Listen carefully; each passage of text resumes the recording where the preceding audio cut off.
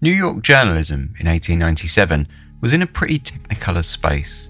Newspapers, so long the grey, stolid medium of the merchants and businessmen, were instead being filled with lurid stories of murder, scandal and drunken debauchery, and the public were loving it. As papers fought for readers in the streets, sometimes quite literally, the stories that filled the pages and the methods utilised in order to write the stories grew more and more sensational by the day. It all came to something of a boiling point in the high temperatures of summer when a body washed up in the East River, carved up and lacking a head.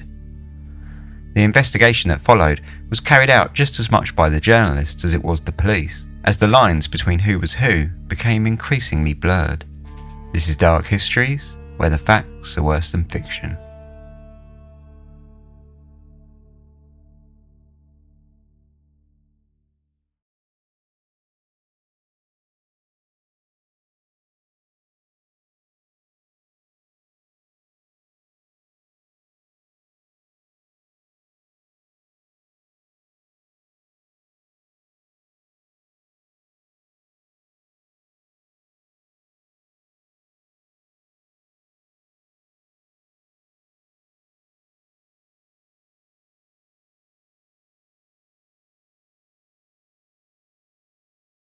Hello and welcome to Season 5, Episode 18 of Dark Histories. I'm Ben, as always.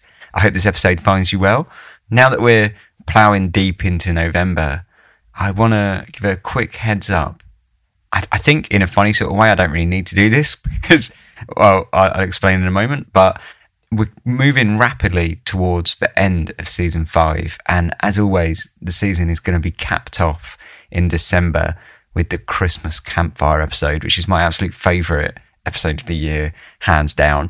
So yeah, I thought I'd put a little sort of shout out, a little call to arms. If you want to have your story included in the Christmas campfire this year, now's the time to start sending them in, really. But any time between now and I'll kind of lay the deadline for, say, the 20th of December, there or thereabouts. If you can get them into me before then, that'd be amazing. The reason I say I almost feel like I don't need to do it is because people have been sending me their Christmas campfires stories all year since like spring last year, so or spring this year rather. So yeah, if you have sent your story in up to now, I probably haven't replied to you, and that's because I just tend to. It's easier for me to organise the emails if I mark them as unread and unreplied to. And then I can kind of store them safely and know that I've got them kind of banked for when I was basically I sort of put them to one side for when I was going to do the Christmas campfire. So yeah, if you have sent it in before but you didn't get a reply, that's no worries. I've acknowledged the email and I've just popped it basically into the folder for right, that's to look at in December. So I will get back in touch with you and you'll more than likely be included. If you are worried and want to send it in to me again, that's no problem. You can do that. Go ahead. But yeah, otherwise, if you're not sure what I'm talking about, every year we do the Christmas campfire where we do your spooky stories, like your personal ghost stories, your personal experiences, things like that. Go back, check out any of the other Christmas campfire episodes. There's one at the end of every season and you'll get an idea for what we're looking for. Like I say, it's by far the most fun episode for me of all season. I absolutely love it. So yeah, if you'd like to get your stories in, go for it. That'd be amazing. So I just wanted to get that out there before the episode starts. Otherwise, let's crack on with it. This episode is called The Headless Torso Mystery and the New York Press. 19th century New York saw drastic changes in journalism as new forms of contents or papers spring into existence that focused on all levels of society. Once a medium for the wealthy merchants, publications like The Sun and various other one-penny papers paved the way for news that placed entertainment as the top priority. With the introduction of this new form of journalism came unprecedented growth as the readership grew from a select few thousand to the hundreds of thousands. In response, the number of daily newspapers in America grew more than tenfold in the space of 30 years, from just 24 in 1820 to 254 in 1850. It was a boom that saw huge gains across the spectrum, with large city dailies operating bustling headquarters jam-packed with journalists, informants, typesetters and printers, with large newsrooms and even larger printing plants. On the flip side of that, you had amateur weeklies printed by hand in the back rooms of private houses ran by a single-digit workforce. The New York Tribune's headquarters stood 9 stories high and was one of the first buildings in the city to have an elevator service. However, this feat was quickly overshadowed when, in 1890, the New York World built its new headquarters and claimed the prize for the tallest building in the world. Situated by City Hall in the heart of New York, the building at 99 Park Row stood 309 feet high with a staggering 16 stories, all capped off by a giant copper dome. The Sun lived next door to the World, its headquarters dwarfed by its rival, who it unsurprisingly called a large brass head tack. Along with the huge profit margins, growth and buildings came the editors of the papers, who had equally huge egos to match. The circulation wars throughout the 19th century were often so heated that it was fairly commonplace to hear stories of editors fighting in the street, throwing punches at one another over editorial rants, which were just as often laced with poisonous prose whose intention was little more than to damage the respectability of a rival paper. One of the most bitterly fought rivalries was between 2 of New York's most famous editors, Joseph Pulitzer and William Randolph Hearst. Pulitzer, a Hungarian-born immigrant, had wound up in the USA in 1864 after signing up to join the fighting in the Civil War. Coming from a wealthy background, he had grown up with all the trappings of wealth, such as servants and private tuition, until his father died, leaving the family with no money and no income. Seeking a way out of their rapidly encroaching poverty as soon as possible, Joseph signed up to travel to America. Upon his arrival, however, he discovered that his military recruiters were more or less operating a scam, and so he travelled to New York and joined a cavalry group largely made up of German immigrants instead, and served in the fighting for 8 months. After the war, he headed back to New York and quickly found himself jobless and homeless. Destitute, he hopped a boxcar to St. Louis, Missouri, where he bounced from job to job, began studying law, and eventually wound up writing for the local German-language newspaper, the Westlich Post. Writing the occasional story for the paper was all well and good, but Joseph had larger aspirations, and so he bought a washed-up rag in the St. Louis Dispatch and merged it with the St. Louis Post, creating the St. Louis Dispatch and Post.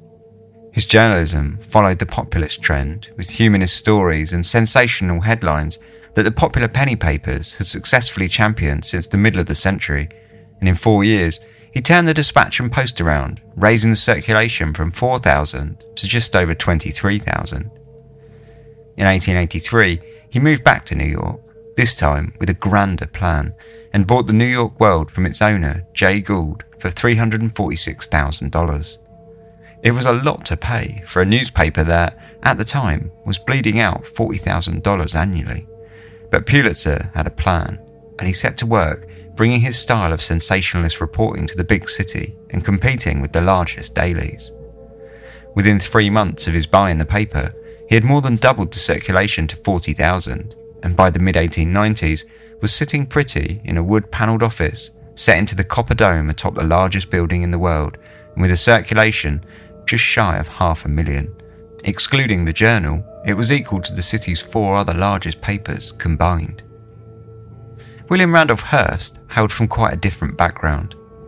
Born in San Francisco in 1863, he was the son of a millionaire mining engineer and US senator.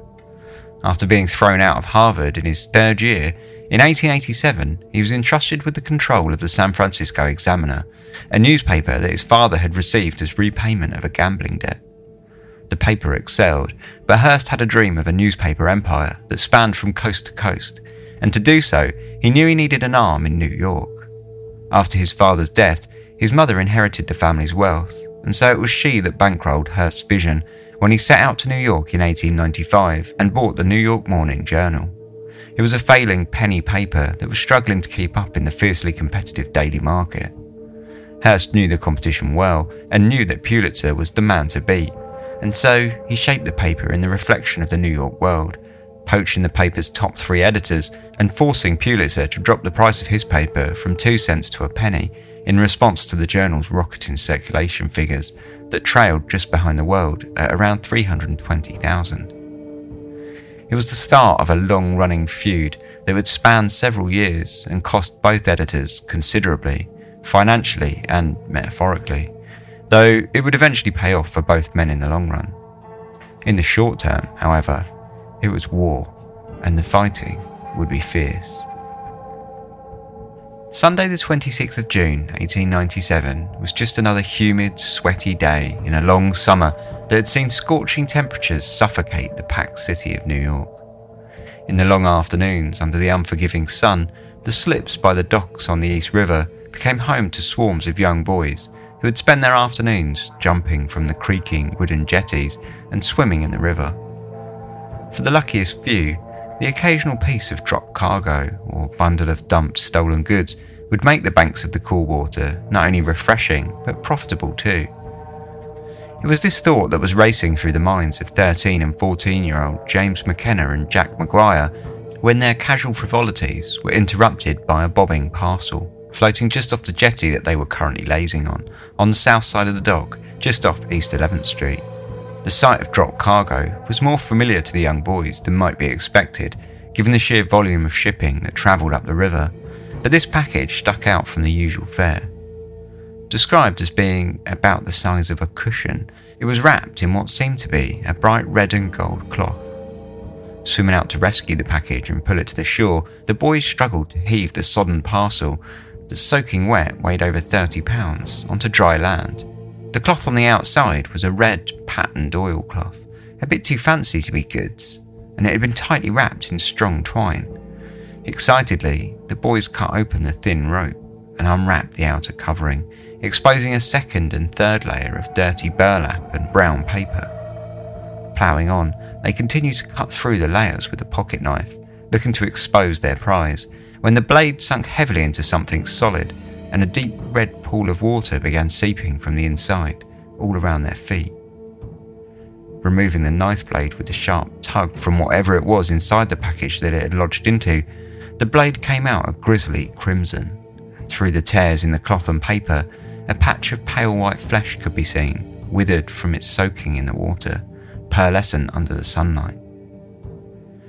Recognising the situation to have taken a somewhat dark turn, Jack tossed the knife aside and ran up the bank of the river in search of a patrolman, eyes wide and reeling.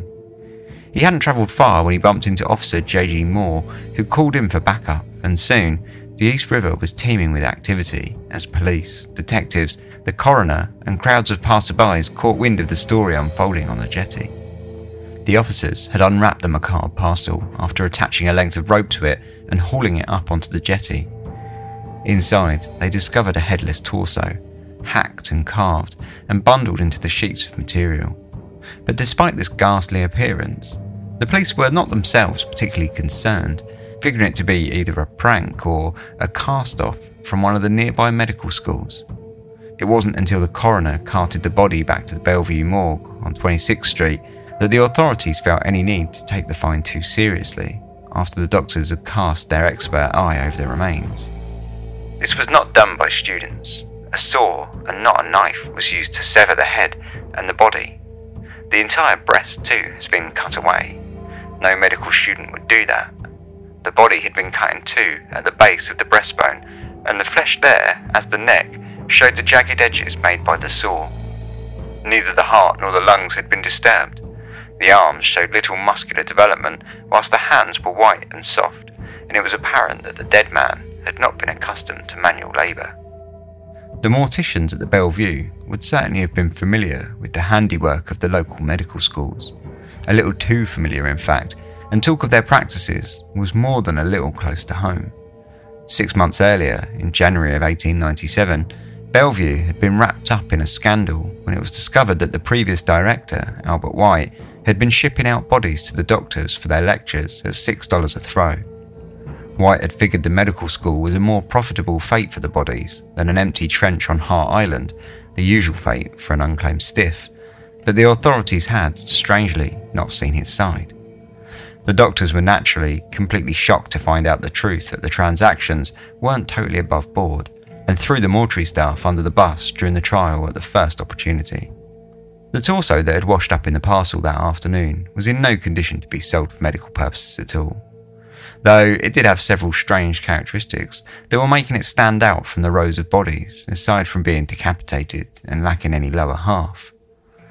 The flesh cut away from the chest seemed to everyone who examined it to have been deliberate, leading the police to suggest that it had been perhaps to remove a tattoo, whilst much was made of how soft the man's hands had been. A working-class male of that age would have ordinarily been a labourer or craftsman of some kind, at least someone commonly working with his hands, so the remains were potentially those of someone of a much higher class, which always made for a good story. However, if that was the case, then why hadn't he been reported as missing? The well-off rarely disappeared quietly, though the body had not been in the water long, less than 24 hours, and perhaps as low as 10 hours, Dr. George Dow, the city's chief medical examiner, had concluded. Measuring the arms and the hands, the doctors estimated that when alive, and in one piece, the man would have stood about 5'11" tall and weighing in the region of 190 pounds. But unfortunately for the police, this description didn't fit a single reported missing person case. The body, it seemed, was a mystery, and it was about to get deeper when the following day, a man, Julius Mayer, out picking berries with his two young sons, Edgar and Herbert, in a densely wooded area by the Harlem River, 8 miles from the East River jetty, stumbled upon a bundle of linen that contained the legs of the mutilated body, discarded by the roadside in a ditch next to the railroad tracks that ran alongside the river. It was the appearance of the same oilcloth that provided the most excitement, as it meant one of two things. If the legs fit the torso, then the mystery deepened. If it was a separate body, then it meant that in all likelihood it had been the same killer. Either way, the story could only grow in stature for the press. The ownership was promptly confirmed back at Bellevue when the two pieces were slotted together like a puzzle, matching perfectly. On Monday the 28th, The World, who, like several other papers, has had their reporters attend the medical examination of the body, slapped the story on the front page, with the headlines spanning the top. The fragments of a body make a mystery, and included a life-size sketch of the body's right hand, as well as the floral and geometric pattern of the red and gold oilcloth that had been copied from a sample that the newspaper had somehow secured from the evidence. A man of the middle or better class has evidently been brutally killed. Many stab wounds and bruises, portions of the body which may have contained marks of identification cut away. The police are yet entirely at sea. And it was true. The police really were at sea, at least as far as the newspapers were concerned. In public, they were still discussing it as a cast-off from a medical school.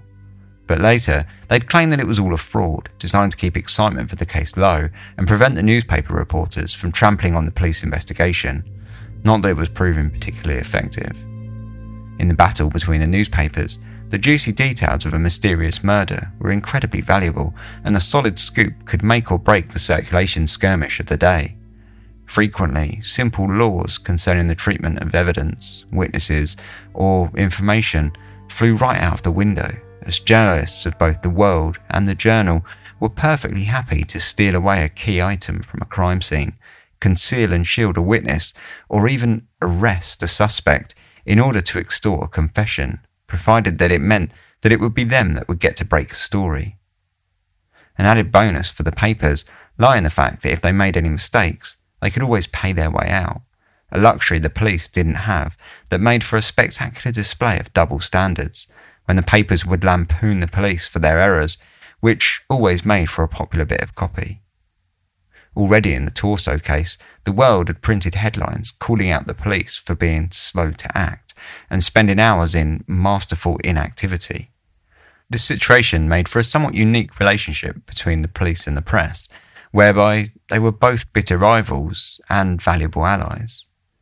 Information between the two factions that traded freely on one day could just as likely be cunningly obscured the next, and every aspect of an investigation would slip under a veil of competition. In truth, further investigation of the body in the morgue had fairly confidently ruled out medical school tomfoolery to all parties involved, when 2 stab wounds were discovered in the chest, along with other details, like it being covered in defensive bruises, the lack of any preservative found, or that all the organs were in one piece and in situ. Equally true, however, was that the detectives were trailing behind the journalists, who had already attempted to track the oilcloth with some success. When detectives were directed to one Mr. Henry Feuerstein, a Hungarian textiles dealer, he had already told a group of journalists all he knew and was happy to repeat the same to the police. The oilcloth in question had been an unpopular pattern, he said, Diamond B number 3220, manufactured by A.F. Buchanan and Sons. He had distributed over 6,000 yards of it in total across 50 stores in New York between June and December of the previous year. Any cloth sold now would have been picked up from the bargain bin as cheap leftover stock. The newspapers were ahead too on the identification of the body. At least, they were doing a good job at throwing out their numerous theories.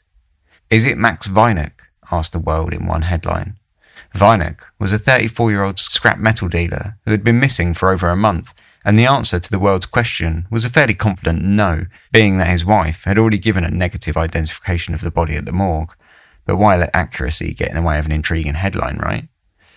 They are also happy to throw out their suspects on who the murderer might be, comparing it to the mafia hits, and pointing out that it absolutely must have been done by a foreigner. After all, in the history of the country, all violent crimes, the paper said, were carried out by foreigners, usually those coming from warmer climates. It was reporting from the very heart of William Randolph Hearst, who in his own words had once stated, "The public likes entertainment better than it likes information."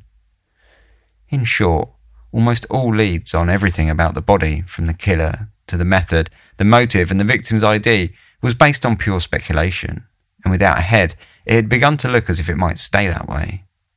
As every day passed, there would be handfuls of positive and negative IDs of the body, and the police would have to follow up each and every one, but none were leading them anywhere. In the hunt for a solid lead, the World decided that it was time to step up the game and offered a $500 reward in the interest of justice for anyone who could offer the correct solution. Entries had to be exclusive to the World and sent into their offices with the envelope marked Murder Mystery. Upon discovering this play, William Randolph Hearst hit back with the offer of a $1,000 reward for just the same. There was one reporter, however, that was hard at work tracking the one piece of solid evidence that the case had, the red and gold oilcloth. Ned Brown had joined the World earlier that year during the summer break of the Bellevue Medical School, which he attended and had just finished his first year. Ned worked the evening shift and spent most of his time cruising saloons and the Turkish baths, hoping to nose out something of interest. As both a medical student and a journalist, the torso mystery had struck Ned from the outset when he had first read about it in the evening papers that Sunday. Like most others, Ned put no stock at all in the theory that it had anything to do with the medical schools, and given that he was attending one, he would have known. But Ned noticed something else about the body too. The man's hands had struck him just as they had the doctors and journalists before, but Ned thought he recognised something about the condition and softness of the skin that was particular to one very specific occupation in the city. Heading out, he made his way to the Turkish baths that he frequented so often after a long night, with his ear to the ground and his hand on a drink or two, to inquire if any of the masseurs had gone missing recently. The Murray Hill Baths, situated on West 42nd Street between Broadway and 6th Avenue, was a large 5-storey, ornately decorated establishment, all ceramic tiles, marble mosaics and hardwood panelling. Open all night, the baths were a peculiar mix of upright opulence and drunken debauchery, catering to a reasonably well-to-do clientele who valued privacy and a place to wind down after a hard night drinking. Ned knew the kinds of stories that floated around the masseurs, acquainted as they were to their drunken clients' rambles, and, in the past, it had always been a profitable endeavour to while away a few hours in the dead of night, relaxing and asking a few keenly worded questions. On this occasion, however, it was the staff itself he was interested in, and he soon found out that a man named William Guldensuper, a reasonably tall German immigrant worker and ex-sailor, had walked out of the baths after his shift on Friday morning, boasting that he was heading up to Long Island to purchase some property with his mistress, and had not returned for the entire weekend. Like any good sailor, he had been something of a ladies' man, and he had a large tattoo on his chest. It was curious enough for Ned, who went back to the offices of the World, withdrew $10 for expenses, and spent $6 on 2 boxes of Kota Spam luxury soap. Filling up a suitcase, he disguised himself as a door-to-door salesman and headed over to Golden Super's apartment complex on 9th Avenue, his excitement rising with each person he asked, confirming that they hadn't even seen Golden Super for several days, though he learned that he had been living with his landlady in apartment 439, one Augusta Knack, a well-off midwife well known in the area. When he came to the door of 439 and saw the plaque, Augusta Knack, licensed midwife, he gave it a tentative knock. Standing 5'6" tall and weighing about 200 pounds, Mrs. Knack swung open the door and greeted the journalist come salesman. Ned's plan had been quite ingenious. Earlier that day, he had visited all the apartments in the building, dropping off bars of soap to all of the occupants and asking them to give it a trial and to let him know what they thought of it upon his return that evening. During his morning rounds, however, he had intentionally skipped over Mrs. Knack's residence. Feeling aggrieved to not have been the recipient of any luxury soap, Mrs. Knack was more than willing to allow Ned inside her apartment whilst he waited as she tested it out now for him. As she lathered her hands up in the back rooms of the apartment, Ned took in the decor, or more accurately, the lack of decor. Mrs. Knack's possessions were all in the process of being boxed up, either for storage or a big move, but on the side unit, he took in a photograph of a tall blonde man who he was sure that he had seen before. Snatching the photograph up and pocketing it before Mrs. Knack's return, he sat back down and attempted to look perfectly innocent. When she returned, Ned thanked the midwife for her time and thoughts on the soap and said his goodbyes, hoping to get out of the apartment before she noticed the missing photograph. Later that day, seemingly always one step behind the press, the police also paid a visit to Mrs. Knack. Earlier that day, a slew of Turkish bath workers had positively ID'd the headless body in the morgue as William Goldenslipper, and it had come to light that he had not only been boarding with the Knacks, but that he had been having an affair with Augusta.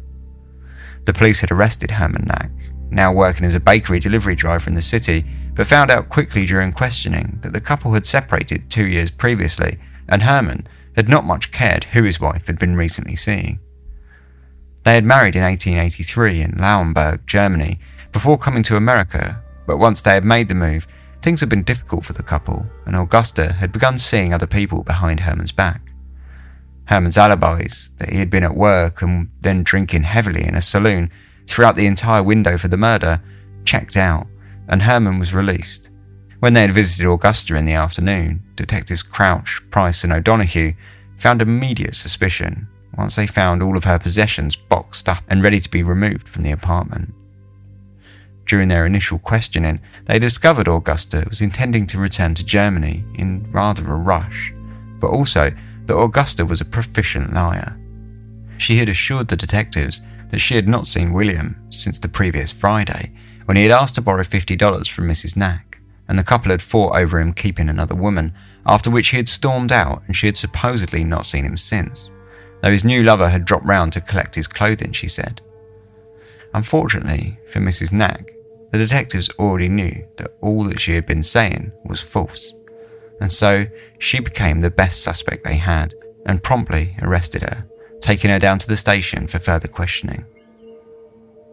The following day, Thursday the 1st of July, the World ran a full-length sketch of the stolen photograph, front and centre of its first page, with the headline, "The murder mystery is a mystery still." The photo showed Goldenstupor standing in a long trench coat, holding a hat in his left hand and leaning against an ornate chair with his right, a sharp side part in his hair and waxed moustache. As much as the paper was pushing the point, however, the mystery was slowly unravelling, at least as far as the police were concerned. Since arresting Augusta Knack, they had managed to tie a string of circumstantial evidence upon her, including the revelation that she looked a bit like a woman who had bought a length of the incriminating oilcloth from a hardware store 3 days before the murder had taken place. Slightly more damning was the discovery of a saw and butcher's knife stashed away in a cupboard in Mrs. Knack's apartment, both of which were stained with what appeared to the detectives to be blood. In order to confirm that, however, they would have to be sent away for chemical analysis before anyone could be certain. The press were not so sure that any of the circumstantial evidence really mattered. Guldensuper had been positively identified by 10 of his colleagues from the Turkish baths. But without a head, that could not be relied upon, and further, they picked apart Mrs. Knack's arrest, stating that she had no motive to have killed Guldensuper, and furthermore, throughout questioning, she had been adamant that he would turn up alive. Described as a strong and determined character, she was seemingly undisturbed about the allegations against her, and most fearful of the effect that the arrest would have upon her reputation as a trustworthy midwife. In a spectacular act of undermining the police investigation, the papers printed their misgivings openly, calling out the fact that Mrs. Knack was not being kept in a proper cell on account of the weakness of evidence against her, and relaying the information that some of the detectives held little faith that they had the right person, and that with a good lawyer, they were sure she would secure a release within 24 hours. More confident was Pulitzer's The Journal, who was by now claiming to have solved the case, after it had been Journal reporters who had uncovered the woman who had recognised Mrs. Knack as the buyer of the oilcloth. In a bold statement, they triumphantly claimed, Mrs. Knack, murderess. The Journal had taken it upon itself to make inquiries to Mrs. Knack's old landlord. If she had planned to move out, then surely her apartment was now vacant. And if that was the case, then surely they could rent it out. By renting the place, the paper secured the ability for its journalists to come and go and spend as much time as they liked scouring the place for further evidence. Hearst placed a watch on the apartment block's door 24/7 and naturally turned away all other journalists not on the Journal's payroll. The police, of course, were ushered in with a clenched smile. The World shot back by hiring Emmanuel Friend, one of New York's most prominent criminal lawyers, in order to undermine the Journal's headlines with awkward questions about the veracity of a positive identification made without any head. In fact, the World needn't have been so concerned about the apartment. It was all well and good as a marketing stunt, but there were little to be found inside in regards to further evidence. Mrs. Knack had washed the entire place in preparation for her moving out, and all of her clothes and possessions were neatly packed away in boxes, perfectly clean. There was a curious telegram signed by Guldensuper received by Mrs. Knack on Sunday, 2 days after he had supposedly been murdered. However, the spelling of his name was not how he personally wrote it. The problem with that was, his name was a matter of contention anyway, with it being spelt in at least 4 different ways by various different friends, papers, colleagues and bosses. The case needed something solid. The case needed the head. It was to some disappointment then that it was only to be the legs that would show up next, floating in the East River where they had drifted along the current to Cobb Dock, the Brooklyn Navy Yard, and nestled themselves amongst the boats.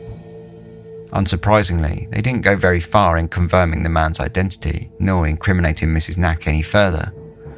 Detectives even showed the freshly found legs to Mrs. Knack in the hopes that she might be shook into some sort of confession, but it was to no avail.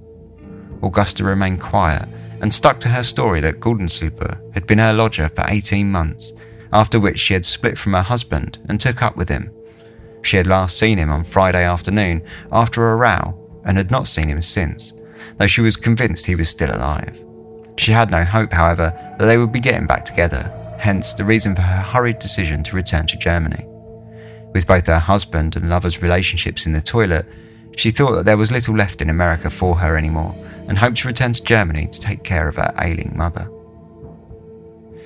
It was later that day when things started opening up a little more for the police. An undertaker nearby to Mrs. Knack's home had confirmed that a horse and car had been rented under the name of Augusta Knack on Saturday morning, but it had been collected by a man calling himself Fred. When asked about the area, it seemed that Fred was another German lodger of Knack's, a barber who had followed a similar trajectory to Guldensuper himself by renting a room and then becoming involved with Mrs. Knack. The rumours were that the two men, Guldensuper and Fred, had even come to blows over their relationship with the complicated landlady, winding up with Fred threatening Guldensuper with a pistol. It was flimsy, but at least it was a motive, and all efforts from the police switched to finding the mystery German lodger, whilst the Journal and the World battled it out finding witnesses who would give either a negative or positive ID of Guldensuper, depending on their stance. The journalists for the World were having a fantastic time, printing headlines like, "The Witches of Fate hourly add new elements to the strange mess in the Kettler police headquarters," As circumstantial as all the evidence against Augusta Knack was, it did seem to be mounting up, and she was certainly acting the part of a criminal by continuously lying. When the undertaker came into her prison cell in order to positively identify her as the person who had rented the horse and cart, she denied having ever seen the man before, despite the fact that he had lived next door and been an acquaintance for over 10 years, and had even buried one of her children in the past. As more witnesses from around Mrs. Knack were interviewed in hopes of finding Fred, some pretty dark rumours began circulating too. Officially working as a midwife, it seemed Augusta Knack was fairly well known in the area as something of a fixer for women who had found themselves with an unwanted pregnancy. It was an unsurprising revelation for many. In 19th century New York, the term midwife and abortionist were more or less synonymous, and despite the criminalisation of abortion, it was an accepted and fairly open secret that women were utilising a robust underground network of midwives, pharmacists and physicians in order to carry out the practice. It was during an interview with Sophie Miller, a young girl who had worked with the Knacks in the past and had known the family for over 10 years, that the vital information came to the police. Fred, it turned out, was actually named Martin Thorn, and he was a German barber. Immediately, detectives fanned out across the city, stepping into the various barbers for a cut and shave, and hopefully an inkling as to who the mystery man was. They soon found out that Thorn had been working in a barber shop on 47th and 6th Street, named Vogel's. Was working, however, was the key term, as he had mysteriously stopped showing up for work since the previous week, when he had suddenly quit, claiming that he was moving up to Long Island with his mistress, who was going to purchase a place for them to live and set up their own barber shop. A bit of a ladies' man, Thorn had a reputation for seeking out wealthy widows, and it seems Mrs. Knack had been his next target, and if his boasting about the Long Island property was true, it had been a target that had paid off. More details came to the front about their relationship too. Thorn had been seeing Augusta Knack behind William Guldenstubber's back whilst lodging with the couple, at least until one of Augusta's suspenders was found in his room and Guldenstubber threw him out. At the time, the pair had fought, and Thorn had threatened Guldenstubber with a pistol, even pulling the trigger, and only failed to shoot him because the gun had stuck and refused to fire. After the fight, he grumbled to his colleagues about stabbing him next time instead, and even began inquiring about where he could buy a stiletto blade from, or the effects and availability of chloroform and various other poisons. It was yet more circumstantial evidence for the police to move on, but at least a clearer motive had begun to form. Mrs. Knack and Martin Thorn had plenty of reasons now to remove William Guldenstubber from the picture, assuming the body was William at all. The Journal may have rented Mrs. Knack's apartment, but it was the World that rented the horse and cart from the undertaker, which they renamed the Death Cart, riding it through the streets of New York, asking if anyone recognised it. In a remarkable turnabout face, the World was now not only on board with the police and the Journal in claiming the primary suspects to be Mrs. Knack and Martin Thorn, they were actually taking all the credit for solving the case. How the World did it, the story of how World reporters, bit by bit, unravelled the skein and cleared away the mystery of the crime. The paper claimed to have found a campsite in New Jersey that bore the ashes of a bundle of burnt clothing, and witnesses that remembered seeing the horse and cart in the area. It was all so simple, apparently. In truth, the paper wasn't too far off the real revelations going on in the case. Mrs. Braun, who had rented out a home in Woodside, Long Island to Martin Thorn and Augusta Knack, had contacted the police after seeing their images in the newspaper. The house was a small wooden frame building on 2nd Street, the first of a small row of 3 houses flanked by a dairy and open fields. Suspicion had been alerted upon the house thanks to nothing less than a flock of ducks owned by local man Henry Wall. His ducks had found a filthy puddle of water pooling from an overflow that had come from the same house that had been rented to Augusta Knack and Martin Thorn. Despite it seemingly being vacated, it was as though someone had left the tap running for the entire weekend.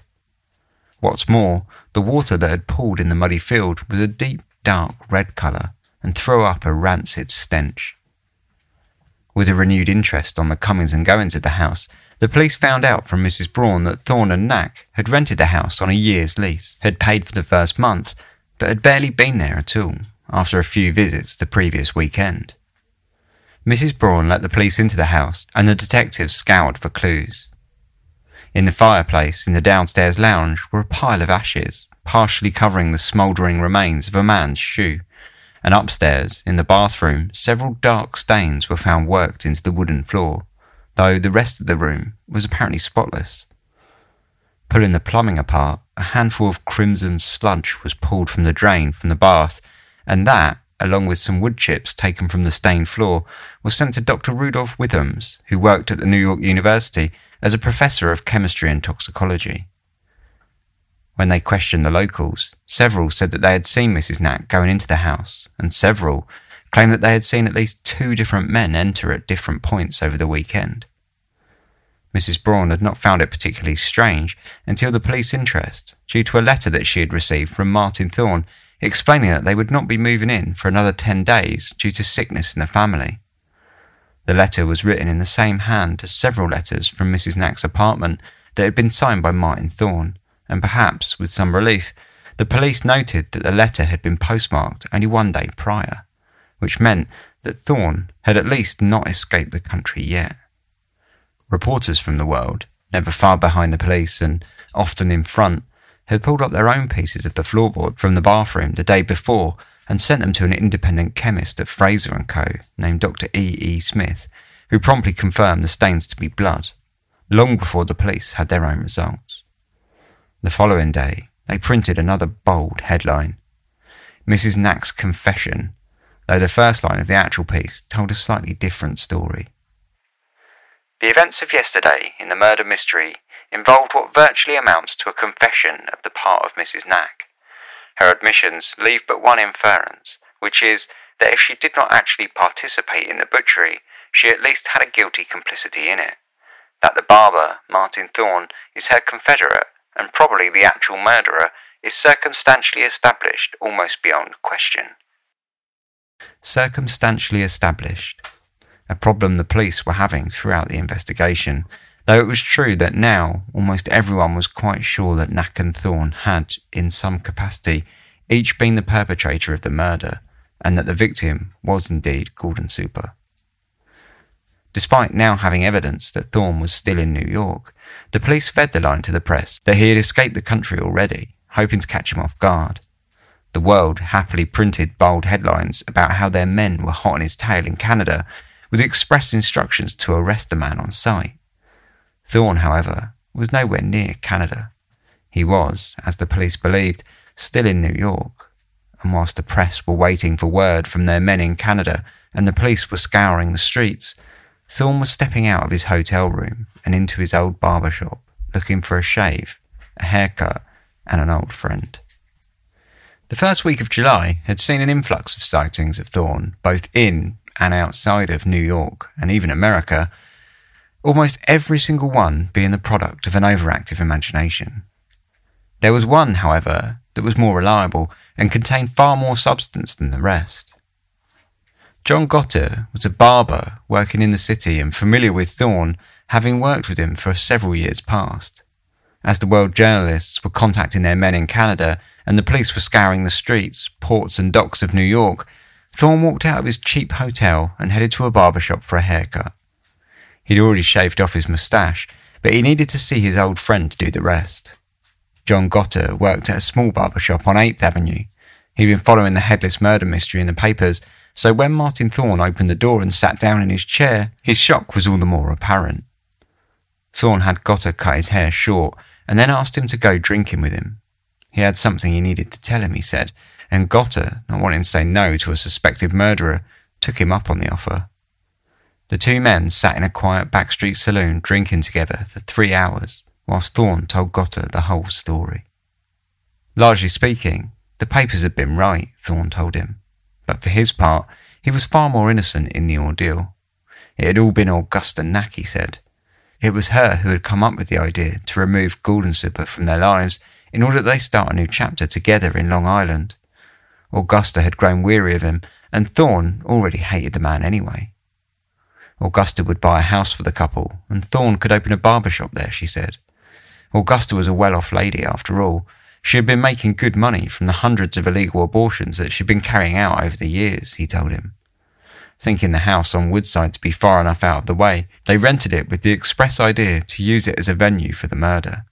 Augusta had bought the oilcloth and rope to tie up the body parts, whilst he had gone into the house and hidden himself in the wardrobe of the upstairs bedroom. Mrs. Knack came later with Guldensuper, pulling up outside in the rented horse and cart, and she invited him into the house and upstairs to the bedroom. As they stepped into the room, Thorne stepped out of hiding, firing his pistol and shooting Guldensuper point blank in the face. Amazingly, Guldensuper survived the shot, but he wouldn't remain alive for long. Thorne dragged him into the bathroom, heaved his body into the bathtub, and slit his throat with a razor, practically severing his head. Running the water in the tub to wash the blood away, Thorne set about cutting up Guldensuper's body, finishing the job on the head, slicing off the tattoo on his chest and carving up the arms, legs, and finally sawed the trunk in half.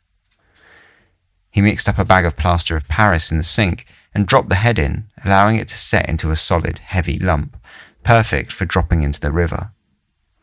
Once the body was all wrapped up and ready to go, Thorne washed down the bathroom as best he could and loaded the parts into the horse and cart, and the couple discarded the macabre packages around the city, tossing the majority into the East River off the back of the 10th Street ferry. If Thorne had any regrets about what he had done, it was that he had failed to weight the arms and legs properly, allowing them to float along the current of the river straight to their discovery. He later pawned Guldensuper's watch and clothes and used the money to rent a cheap hotel in the city in an attempt to lay low, but going to hiding was a lonely business, made all the more difficult with guilt lying heavy on the mind. Before the pair parted that night, Thorne arranged to meet with Gotter once more the following evening. Gotter had agreed to meet Thorne the next day, but secretly he was terrified. Thorne had no reason to meet him the next night, unless it was to keep him quiet. In telling him everything, Thorne may have taken a weight off his chest, but he had simultaneously produced a problem that needed solving. Gotter knew that he was far too much of a threat to Thorne, walking free every day with the information that he now held. Unsure of what to do with the situation, nor all the new information, and fearful for his life, he told his wife the whole story, who wasted no time in going straight to the police. At 9 p.m. the following day, July the 6th, Martin Thorne strolled down 8th Street and into Spears' drugstore, wearing a soft felt hat and black suit, cleanly shaven and neatly cropped hair. He blended in well enough with the crowd of evening shoppers, but unfortunately for Thorne, many of them were not shoppers at all. Rather, they were journalists and detectives in plain clothes, waiting for the moment of Thorne's arrival. Following the tip-off from Gotter's wife, John Gotter had been picked up by the police and recounted his story, including the fear he had for his meeting the following day. The detectives set up a sting, promising Gotter that they would arrest him at the same time as Thorne to conceal his involvement in the deception. Now, the detectives had men dotted all over the street, 2 on the street corner, 2 in the station opposite the drugstore, awaiting his arrival. As soon as he made his appearance known, Detective O'Brien pounced, pushed him up against the cigar counter, and made his arrest. The mysterious Martin Thorne, all 5'6" of him, was finally in police custody. But now the real hard work was to begin, because the police somehow had to make sense of the whole affair, tie the case onto Thorne and Knack, and then convince a jury that they had the right people, all the while still without having a head for the victim. After all their self-congratulatory bluster in the previous weeks, the newspapers were surprisingly quiet concerning the arrest of Thorne. The World relegated the story to the 3rd page for the first time since it had started its serialisation of the events, with the front page given over to the stories of the intense heat which had been causing waves of heat strokes across the city as temperatures reached 82 degrees. For Thorne and Knack, they had to spend the hot summer nights in the New York Tombs, more properly known as the New York City Halls of Justice and House of Detention. Built in an Egyptian revival style to house 300 prisoners, it was, by the late 19th century, severely overcrowded and run down. For most inmates, the conditions were absolutely squalid. Augusta Knack was doing fairly well, however, housed in the women's wing, whilst Thorne was placed on Murderers' Row. On the 9th of July, they were both indicted. However, the proceedings were found to be faulty, as the murder had taken place under the jurisdiction of Queens, and so they were promptly removed and re-indicted there. Meanwhile, the police were searching for the head in the East River. With new confirmation that the thing had been encased in plaster and dumped overboard, they went all out in attempts to dredge the bottom, but they found nothing. Not even the press, who naturally went one up on the police, employing a deep-sea diver to scour the riverbed by hand, were any more lucky, and Gordon Super's head remained a mystery. Adding insult to injury, more and more letters were still being sent to both the detectives and the press, claiming that Gordon Super was still alive, or that the case was all a matter of misidentification. In one case, a letter sent to the coroner from a wife of one of the attendants of the Murray Hill Turkish baths claimed Gordon Super was alive and well, and in hiding in order to stitch up Thorne in revenge for stealing his mistress away.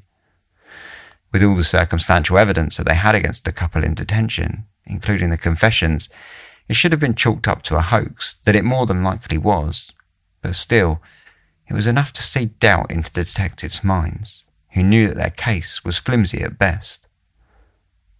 As August fell, and the Knack and Thorne's impending trial loomed, Augusta Knack took it upon herself to sell her story to the world. She had already taken to profit from her situation, charging people 25 cents a pop to come into her cell and ogle her like a zoo animal, so why not sell her story while she was at it? The piece came out with a large drawing on the front page of the paper of Mrs. Knack dictating her statement to a world reporter. In the white space of the image was written what the paper called Mrs. Knack's Appeal to Women. I ask those women who are happy and who have good, true husbands and pleasant families and happy homes not to judge me too harshly, for, in my opinion, no woman who is happy in her married life can ever realise what terrible temptations follow unkindness and neglect on the part of a husband, and what these temptations sometimes lend a wife to do. She had apparently given the story to the reporter with a sparkle in her eye and a pleasant smile. But in reality, the story was nothing more than a gratuitous piece of self-promotion that aimed to shoulder the blame for everything onto her husband, Herman Knack, who she said had imprisoned her into a life of misery, drinking heavily, and relying on her money for support. After the story hit the public on the 6th of August, Augusta Knack's ex-husband Herman fired back by paying a visit to the district attorney office and spilling his side of the story. Augusta was a sick woman, he said. She had failed her midwife courses in Europe and was living off the back of the lies that she had been fully trained. In the 10 years prior to her arrest, she had been carrying out illegal abortions at $25 a throw, killing at the very least 2 clients in the process and burning the aborted babies in the stove of her apartment. In some cases, she stored the fetuses in pickle jars, holding up to a dozen at a time. He estimated that she was carrying out her services as many as 2 to 3 times a month, solidly over the entire period, and hinted that she had an even darker past in her time in Europe, though he left that avenue hanging as a threat that he would unleash the information should she continue to attempt to place the blame for the killing onto him and ruin his name. For all her innocence, Mrs. Knack, however, was far from an angel. At the same time as she was waxing poetic to the world, she had written a letter to Martin Thorne and paid an inmate with the freedom of the prison to smuggle it over to him in a parcel of food. Unscrupulous to the end, the prisoner took the letter to Thorne, but not before he had visited the offices of the Journal to sell a copy of the note first. In it, she suggested that they begin to make plans to kill themselves, by which she meant, of course, for Thorne to kill himself, while she did absolutely nothing of the sort. As soon as the Journal printed the letter, a 24-hour watch was placed upon Thorne's cell, just in case. The trial of Martin Thorne took place on November the 8th.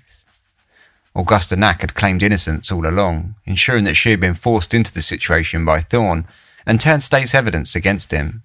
So, while she waited in her cell to find out her fate, Martin Thorne was strung up in court, staring down the barrel of a death sentence from a jury who had been following the story in the papers from the outset. The first day was given to narrowing down a selection of 200 potential jurors to the dozen required, and though no member knew Thorne personally, it was only really the best that could be hoped for, and it was all but accepted that anyone in New York would have known the story inside out from the press coverage the case had gathered over the months.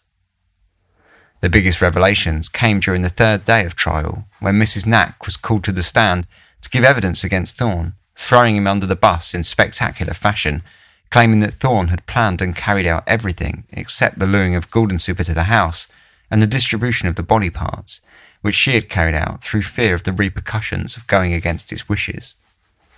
As damaging a testimony as it was for Thorne, the entire performance was not at all convincing, as the cross-examination ended with her winding herself into a ball of contradictions and lies that became dangerously close to a farce. The day was, perhaps thankfully for Mrs. Knack, ended prematurely when one of the jurors came down with a sudden bout of appendicitis, causing the entire trial to be thrown out and rescheduled with a replacement member. The second trial began on the 22nd of November, and this time Augusta Knack was not called back to the stand. On this occasion, it was how the colleagues of William Super had been so adamant that they had identified the right man without his head that made all the fuss. It was all a matter of the victim's privates, the court heard, and Super's penis was quite the memorable member. Underneath from the head of his penis, he had a lump of skin hanging which he could stretch. I once saw him stretch it at least 2.5 inches. The long nights in the Turkish baths had apparently been quite entertaining, as the men all seemed fairly familiar with Super's party trick, which the court was ensured was certainly strange and unique enough to have caught the attention of all of his colleagues. All the talk of penises was enough to cause the courtroom to fluster in the hot summer weather, and the line of questioning had to be cut short just as a doctor was offering to draw up a diagram for the jury.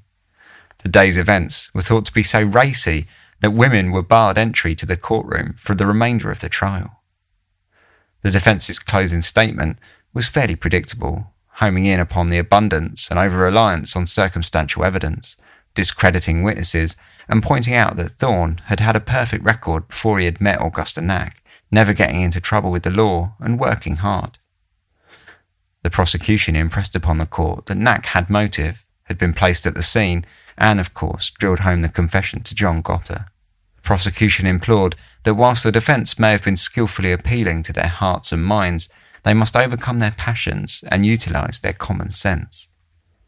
When the jury filed out to debate their decision, it was 2:30 p.m, and it took them almost 3 hours to return. Once the court had been reseated, the judge read out their verdict. Martin Thorne was found guilty of murder in the 1st degree and sentenced to Sing Sing prison, where he would be strapped into the electric chair and put to death. Martin Thorne was eventually given the chair after failing to secure an appeal on the 1st of August 1898. He went to his death without ever making a formal confession. In January of 1898, Mrs. Knack was sentenced to 15 years imprisonment for manslaughter, of which she eventually went on to serve 10, being released on July 19, 1907. The World were, of course, first to print the story of her release. Freshly released, she attempted to sell her story to the highest bidder, except she found rather disappointingly that no one really cared anymore. She wound up working in a candy store, selling sweets to children and disappearing into obscurity. By the time the Spanish-American War rolled around in the spring of 1898, the circulation battle between the Journal and the World had been costly for both papers. The war took both papers to new heights of sensationalism, as both parties rushed to print their own version of propaganda and fought the war on their own fronts. By the time the real fighting was over, the World had spent somewhere in the region of $4 million in its war against the Journal, and both parties were quickly realising that the situation was far from sustainable. Pulitzer and Hearst eventually called a truce, agreeing to a deal that would see both papers make a healthy profit, sharing the city's readership. Although the deal was never officially put into action, over time the changes were gradually introduced all the same, and the two sworn enemies slowly turned to fragile allies, equally sharing a circulation of well over 500,000 each. Perhaps most interestingly is the opinion of many of the editors, owners and journalists of the newspapers of the time, who, despite everything, saw the sensational journalism of the time, later to be coined yellow journalism, as raising the standards of journalism, a far cry from the race to the bottom that it was far more usually lambasted for. Proponents of the behaviours of the papers like the Journal and the World claim that their overbearing presence in so many criminal cases worked to hold the authorities accountable for their actions. Sure, they may have crossed a few lines here and there, but they told the public exactly how it was. Or, at least, they told the public their own versions of how it was. In the years following the Golden Super case, several often carved up and decapitated bodies were pulled out of the East River. Some were even compared directly to the events of 1897. None, however, ever managed to push the New York journalists into quite such a flurry of activity. As the circulation wars moved on, new papers came and went, and the New York press slowly amalgamated into the modern media of today.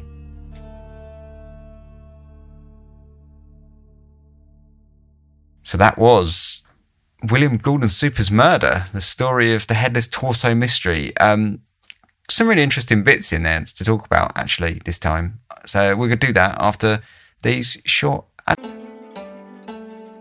Forbidden history, grisly ghosts, monstrous cryptids, and harrowing folklore dominate Japan's history and culture. Mysterious Japan is a bi-weekly podcast presenting these spine-chilling horror stories, urban legends, and unbelievable histories in a campfire story format. Many of these tales have never been presented in English before. Our journey takes place where dark history and supernatural folklore collide. Mysterious Japan is produced, written and translated by recognized Japan expert Dr. Heath Havey. Season 1 relates the unbelievable legends and ghost stories from the so-called suicide forest. Listen to Mysterious Japan for free on Spotify, iHeartRadio, or wherever you listen to podcasts.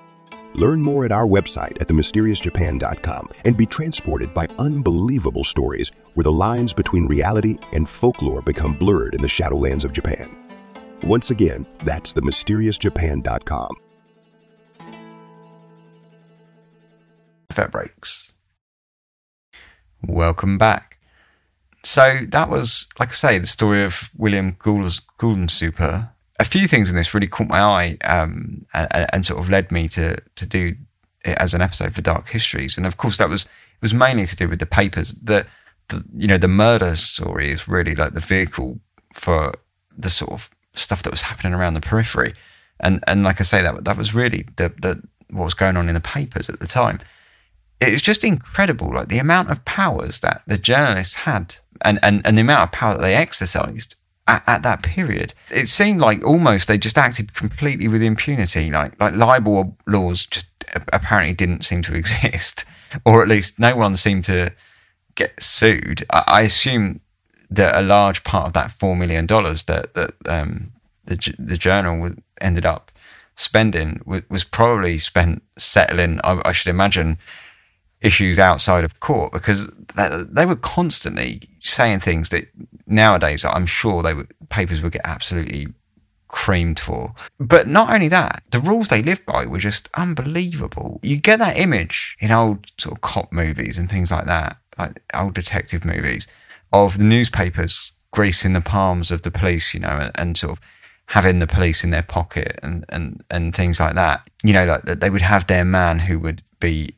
working in the police somewhere, and they would sort of go meet him for a coffee and give him a bit of money and get like get the scoop on the information and stuff. So you're kind of led to believe that these newspapers have this kind of network of informants and whatnot, right? But the reality of this time just takes that to a whole nother level, where the police and the press were just sort of in each other's pockets, really. And you had the press doing so much of the investigation that they were both sort of, like I say, like in each other's pockets. Like there was a period, like for example, when the World, or I can't remember if it's the World or I think it was the Journal actually, were thought to have found the head in the river when they found out that it was in plaster. Someone saw someone carrying a large package into the newspaper office, and so they kind of spread the rumours that the paper had found the head. And so the police just kind of bust into their offices and were like, right, give us the head.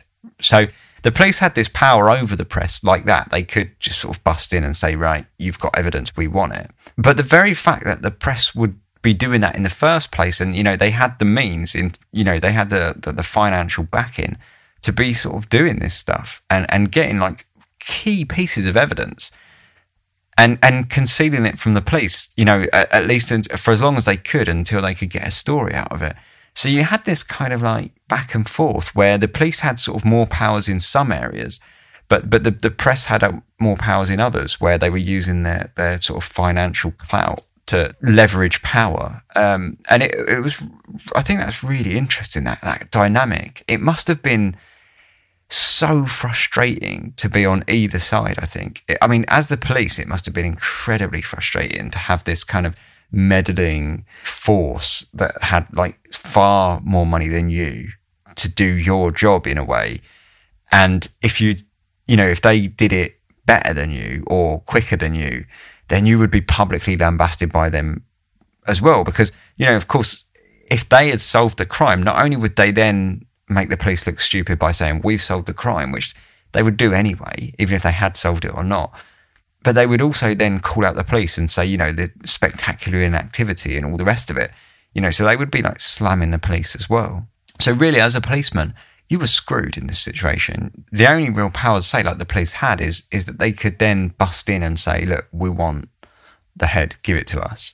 But of course, then that's going to, they've got to balance that power in a way, because in a sense, that they've got to keep the press at least to some degree on side. So yeah, you've got this interesting sort of power dynamic between the press and the police. I thought was fantastic, and really interesting to read, but just unbelievable. I mean, I don't know how much it's changed nowadays, but you assume the press can't get away with the level that they're getting away with it then. I don't know, I suppose today you do hear stories of the press doing things that they shouldn't be doing and stuff, right? It's like the phone hacking scandal in England a little while back and things like that. So perhaps they do, but nowadays they just do it more under the table, whereas back then they just openly exercised their powers. Anyway, I thought that was a really interesting aspect of the case. On a lighter side of it, I thought it was really funny that women were barred from the courtroom because of the whole penis thing. But it was totally fine for them to have been there up to that point, despite the fact that it was a man being, a case of a man being carved up in a bathtub. I mean, if you've got the stomach to sit through a court trial for the man being carved up in a bathtub, you've probably got, you're probably old enough and ugly enough to not be abashed at a penis. That's that typical Victorian sensibilities, isn't it? Sort of protect the women folk. It's sort of ridiculous, really, when you really think about it. But that's really just an aside.